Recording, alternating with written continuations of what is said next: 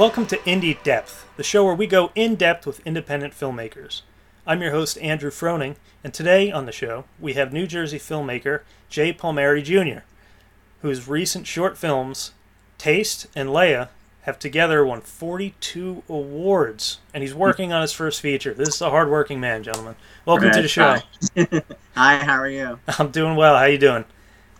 Good, considering the circumstances. Exactly. I mean, we're trying to make of it what we can, which is sort of why I'm doing this show. You know, I can do a phone conversation with people, but then again, everybody likes to talk film. Yeah, exactly. That I know of. So if I can share with other people our insights, I think that's just a beautiful thing. Yeah, I feel like especially that's the one plus side of this whole thing is like people I feel are being more creative, and people that maybe are put their arts to the side are now rediscovering their like passion for art, which is like the way, if you could look at a positive for all this. That's great. That's a very positive way to look at it. Yeah. I love it. Yeah. Okay, so you found kind of a niche for yourself as a filmmaker. Yeah. For me, I've always been into horror and thrillers since I was like, I want to say 10 is when I remember like really finding the passion for that genre. My first horror film that I ever saw was Berserker. I don't know if you've ever seen it. It's like such a rare, like very rare. I think like Vinegar Syndrome like recently like brought it back because it never had like a DVD or Blu-ray release. Okay. It was like strictly VHS. But I remember that was the first horror film I ever saw because I found it in my mom's cabinet, and I was like, "Ooh, the cover interests me." So that's where my love for horror started. Okay, Pet Sematary was mine, and I think I hid in the closet afterwards for a couple of years. So, where do you come up with your ideas for films? Because you don't have the standard, you know, guy in a mask with a knife. You know, your stuff is pretty original, I feel. Thank you. So like with me, my ideas are just very random. Like for Taste, that was a film about sexual assault within the fashion industry and modeling world. And I think from what I remember, I was just looking at a fashion magazine, and for some reason I was like, well, that'd be kind of interesting to mix fashion with the world of horror, especially something that's like a real life horror, such as sexual assault. And I filmed that 2 years ago before the Me Too movement happened. And I feel like that was a story that people could relate to, because my previous 4 films, they were like cheesy slasher horror films. So I knew for my 5th film, I wanted to do something more mature and something that maybe people that don't like horror movies would gravitate towards, to like a thriller mixed with horror elements. Okay, yeah. That's kind of like where I went with that. And with Leia, the actress who was in Taste, she posted like a modeling picture of her in like a kind of like an abandoned, like I think boat yard, and she was like in like a nice negligee and wrapped in like fishnets. And I was like, ooh, for some reason that made me think of a haunted house mixed with Suspiria. So it's like I just get ideas that randomly. It's like odd. Okay, yeah. I mean, you gotta you pull them from the ether, and if you don't write them down or put them to paper, think about them enough. I'm bad at writing things down. Like, you know, now I have Google Docs on my phone, so I can create something and type something. I might never see it again, but I've written it down. And I started doing that recently on the train, like on notes. Just like I'll write like a little outline of something. And I'll just be like commuting to work, and I'll be like, oh, somehow something pops. I'm like, let me just write this down, because in case it comes to fruition one day, you know. All right.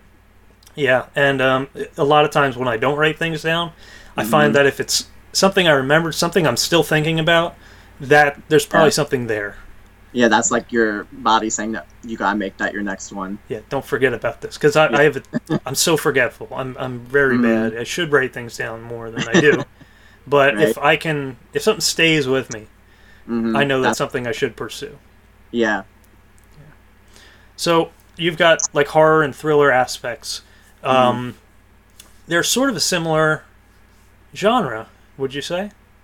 Yeah, I would say I could say so. I've made 7 films to date, and my first 4 I classify as my cheesy, campy, straight up horror films, and then Taste was my 5th film. So from Taste up to Play, I consider my erotic mixed with realism thrillers with doses of horror elements. So like I feel like that's my genre that I feel like I excel in was the thriller aspect. So that's kind of where I'm like following up with now for my next projects. Okay, yeah, a little more psychological rather Yeah. than, boom. Hmm. Yeah, exactly. Yeah.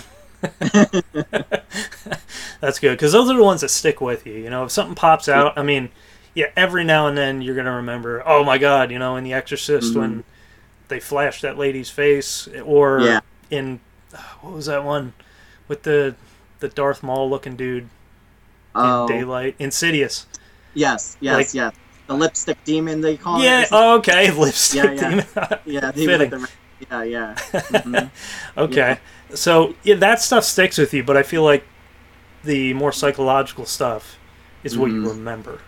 Especially because like when my film Taste premiered in New York City 2 years ago, it actually caused a woman to faint at the festival premiere. So for me, I'm like, if I never make it to the Oscars or anything, I'm like, I had my Exorcist moment because remember how people were always fainting in the theater. So I'm Yeah. like, and it's weird because I was like, really? Like, I don't know if this happens with you, but like even when I make my films, I still have that I'm in film school mentality, and the fact that I sent a woman to the hospital, like my film, I was like, wow.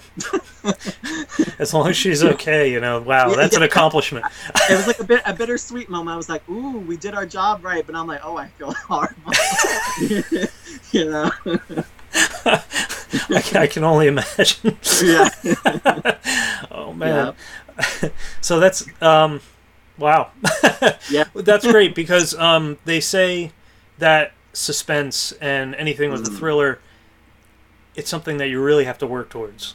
Yeah, because I feel like it brings the audience on a journey more. Because when like straight up horror, there's jump scares. It's like you're just like, oh, I know I'm expecting this. But when you're with a suspense thriller, I feel like it just builds that tension more and more, where you know something's leading up to something is gonna happen, and it makes you more the viewer more uncomfortable because you're like going slowly, so you don't know when it's gonna come.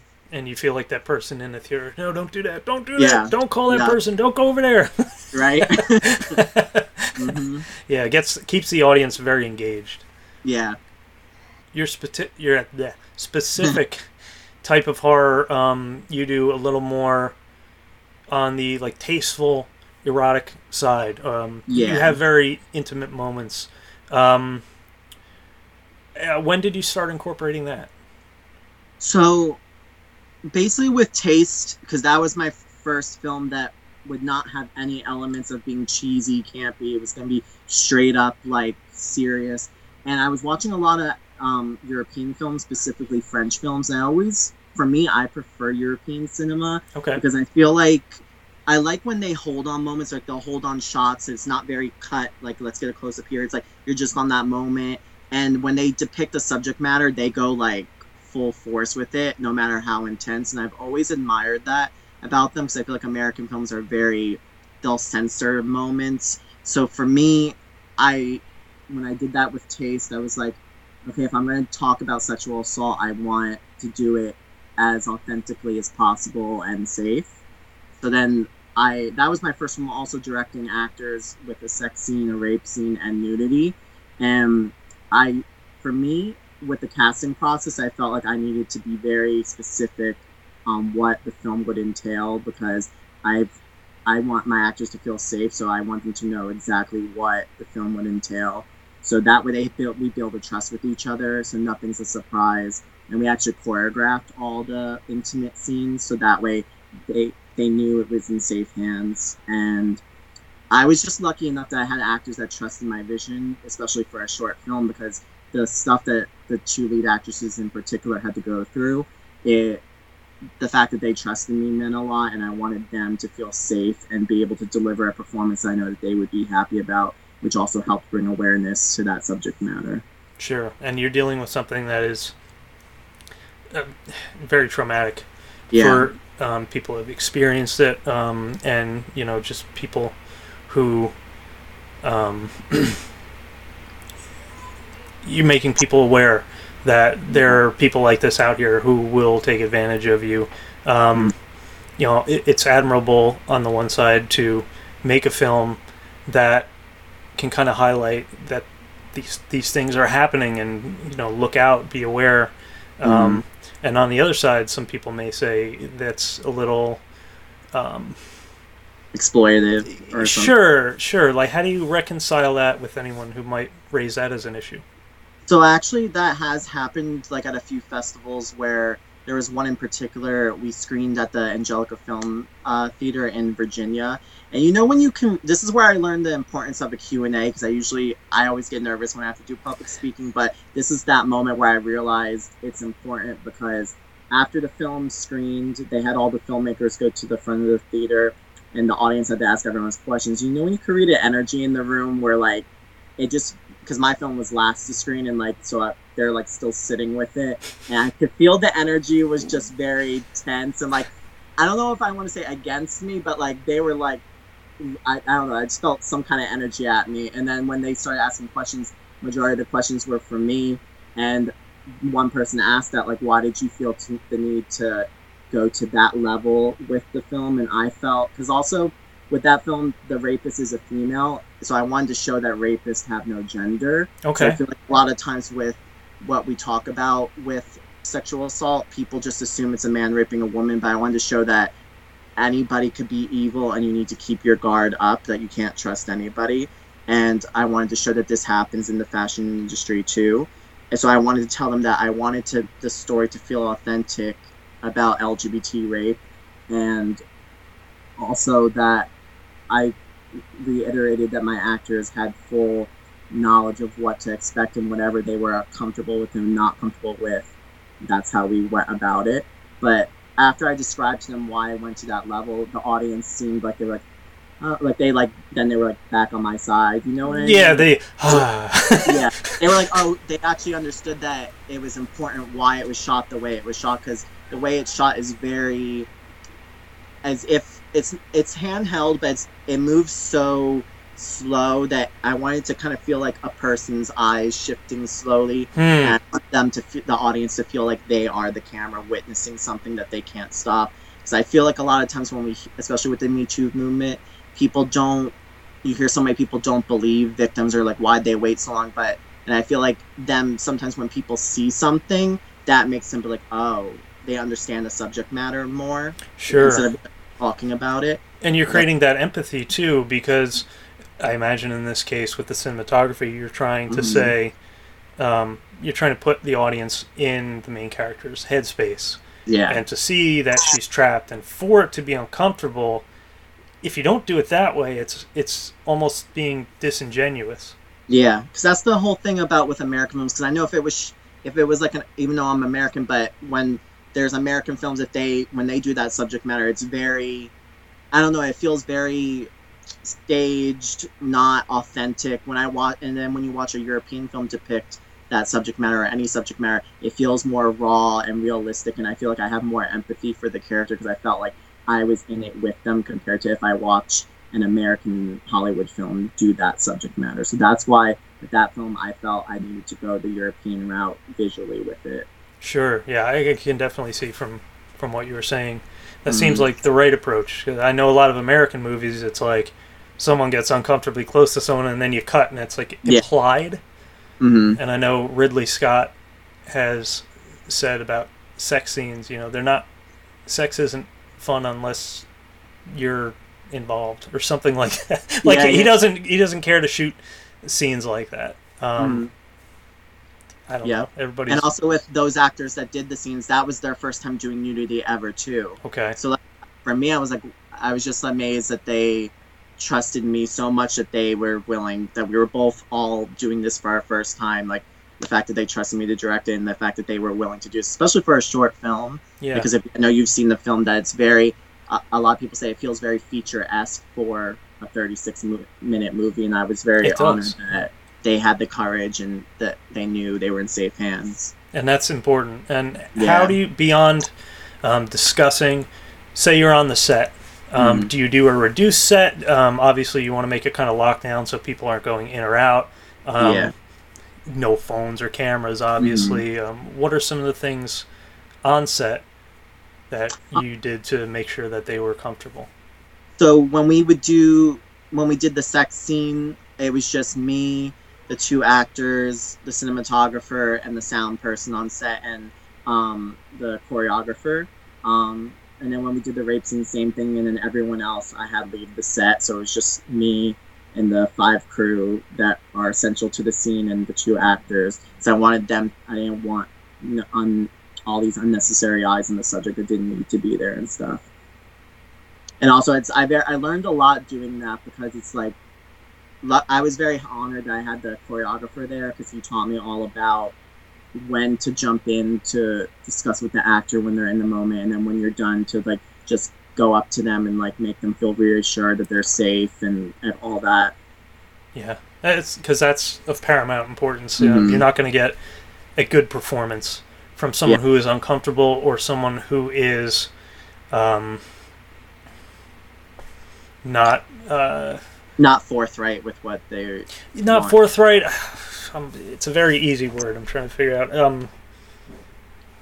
You want them not unconfident, something like that. Like they want to give you what you want. Yeah, because I've heard so many horror stories from my actor friends about how they'll sign up for something, like there's an intimate scene, but it'll say implied on the casting notice, and then when they get to set, the actor director will be like, "So will you take your top off, or this or that?" And they're like, "Well, I didn't sign up for that." And it's like I've learned from that, especially that it's better. You have to always be honest with the actor. Like there's no excuse for throwing something at them the day on set. Like they should know what they're signing up for, so that way you have an actor that's going to be comfortable with whatever the story entails. Right. And for all the actors out there, if anyone ever tells you that, it's okay to walk away. Yeah. It's probably going to be, it might be a little uncomfortable to leave, but probably going to be more uncomfortable for the other thing. Work with someone that you'll survive. You. Yeah. Yeah. All right, Jay, we've talked about making horror film, making a thriller, making a mix of the two. A big element in those films are the atmosphere, the mood. Something needs to be different. Yeah. Right? Something needs to be a little uncomfortable, a little surrealistic for those things to work. How do you go about creating that? So for me, when I am writing a story, I'll do an outline first, the characters, the setting, and then I decide what kind of what kind of subgenre, because I feel like with horror there's so many different subgenres that's how you'll know what the atmosphere will be. So if I know, like with Leia, it's a haunted house movie, so I knew I wanted the atmosphere to feel very almost nightmare-like, mixed with a dream, then with doses of reality. And I really looked at watching like Dario Argento, especially for the lighting with certain aspects, and the old, like those old-fashioned Gothic Renaissance Haunted Mansion movies. So it's kind of like a blend of the two. So I knew that there could be moments where it's just slow and drawn out, and then when the demons and stuff appear, it's done in a very nightmare way. Okay, so I've shot one horror film, and it was like it was an improv horror film. So I haven't even finished editing it because I had to like take a break, and I'm going to look at this in a little bit and figure out what can be done with it. But it's very different to shooting the typical scripted piece because there's a lot of silence. Yeah. There's a lot of the actor, maybe not acting in a way that's very obvious with speaking dialogue, but how do you get that kind of a performance that you're looking for to suit the mood of the piece?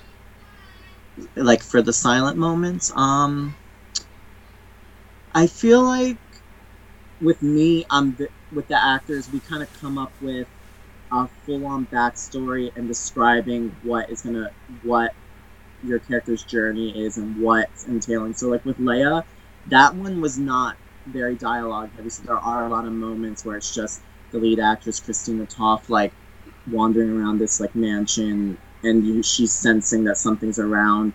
So, but there's something, because I think she's a ballet dancer, so there was something with like she knew how to work her eyes and her body to where you could, whatever emotion needed to be there, you could just sense it with the body. She didn't even have to open her mouth. Good. Yeah. Like when you work with actors, especially that have dance backgrounds, they know how to work their face and their body to where the audience knows exactly where their mind space is, and they don't even have to say a word of dialogue. Oh, that's fascinating.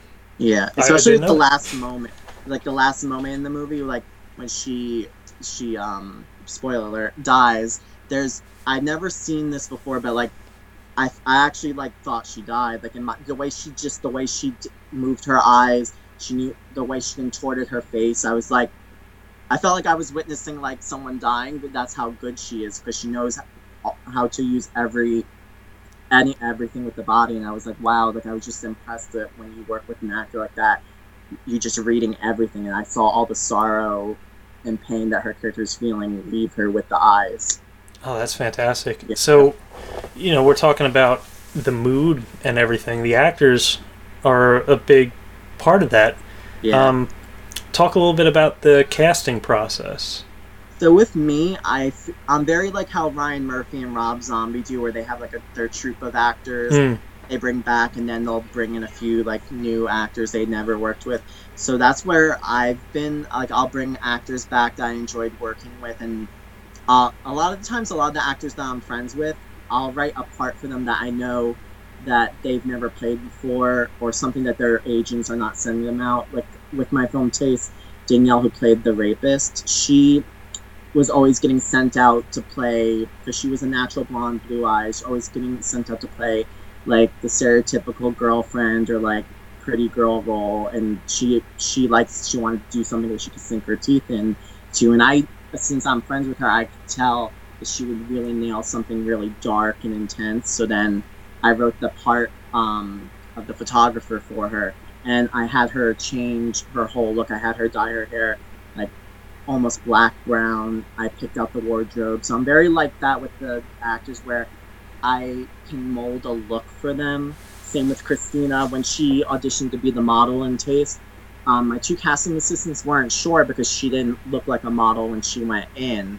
But the thing is, that's why I like to do my own castings, because I can look at a headshot and I can tell if I'm gonna like someone's acting. It's like a weird, I don't know, like psychic thing. Filmmaker, sixth sense. Yeah, I'll like look at a picture and I'll like somehow be like, I could tell if they're a good actor, and I could see how I can mold them to physically look like the part. So like with Christina, I had her dye her hair ice blonde, and I picked out her wardrobe, and everyone that watches the movie thought she was like a real like working model. So that's why I like to do my own castings, because I know how to work with the actors to build it so that they are fully believable as the character and stuff like that. And I like challenging my friends to do roles that they might be nervous to, because I know both of them were so nervous about doing heavy subject matter, but that fact that they were dedicated to the script, it's like it shows. And a lot of my actors friends, like, they never get roles like this, and I kind of like, sometimes I like enjoying just writing the roles for them more than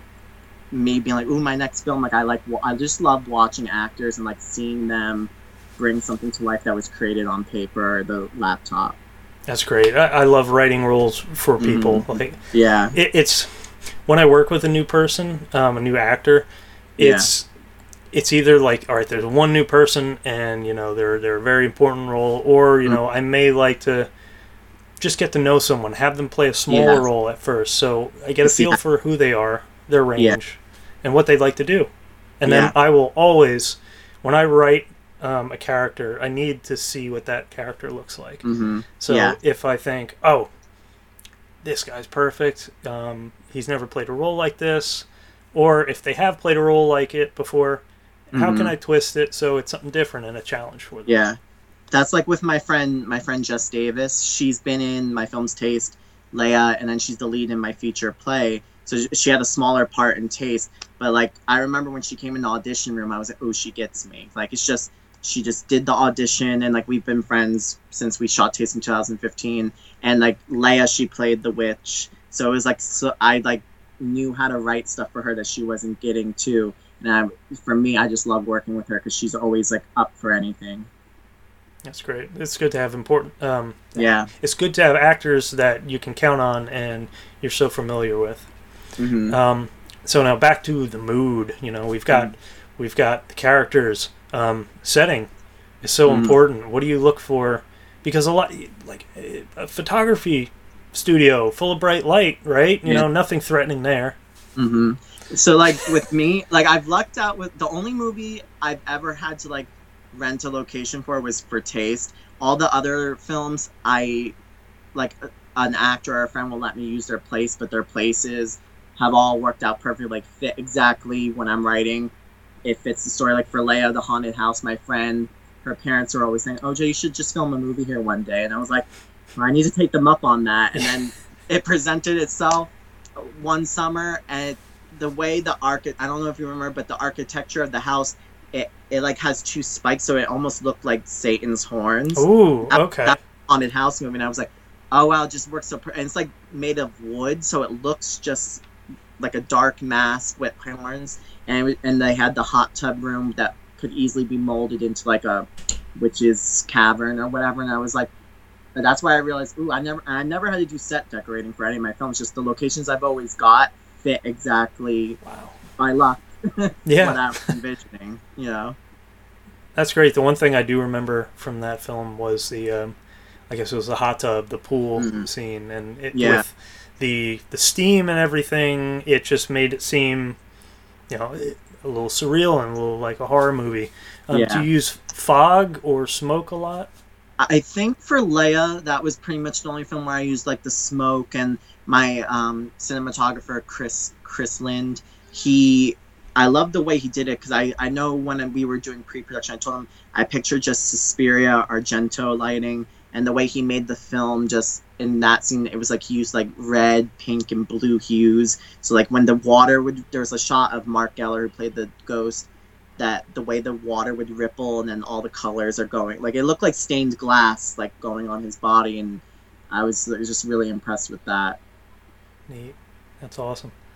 All right, great. Thanks so much for talking with me. Where can we see your work? So I have my first 4 films on YouTube on public, and then if anybody wants to see my like serious thrillers, I guess they could like message me on Facebook or Instagram, because I don't have them on any streaming networks yet, but that's the goal. Okay. And then on Instagram, Facebook, and YouTube. All right, great. And I'll have links to those in the description. All right. Jay, this has been great. Thank you so much for going into depth with us. Thank you for having me. I hope you have a good day. You too. All right.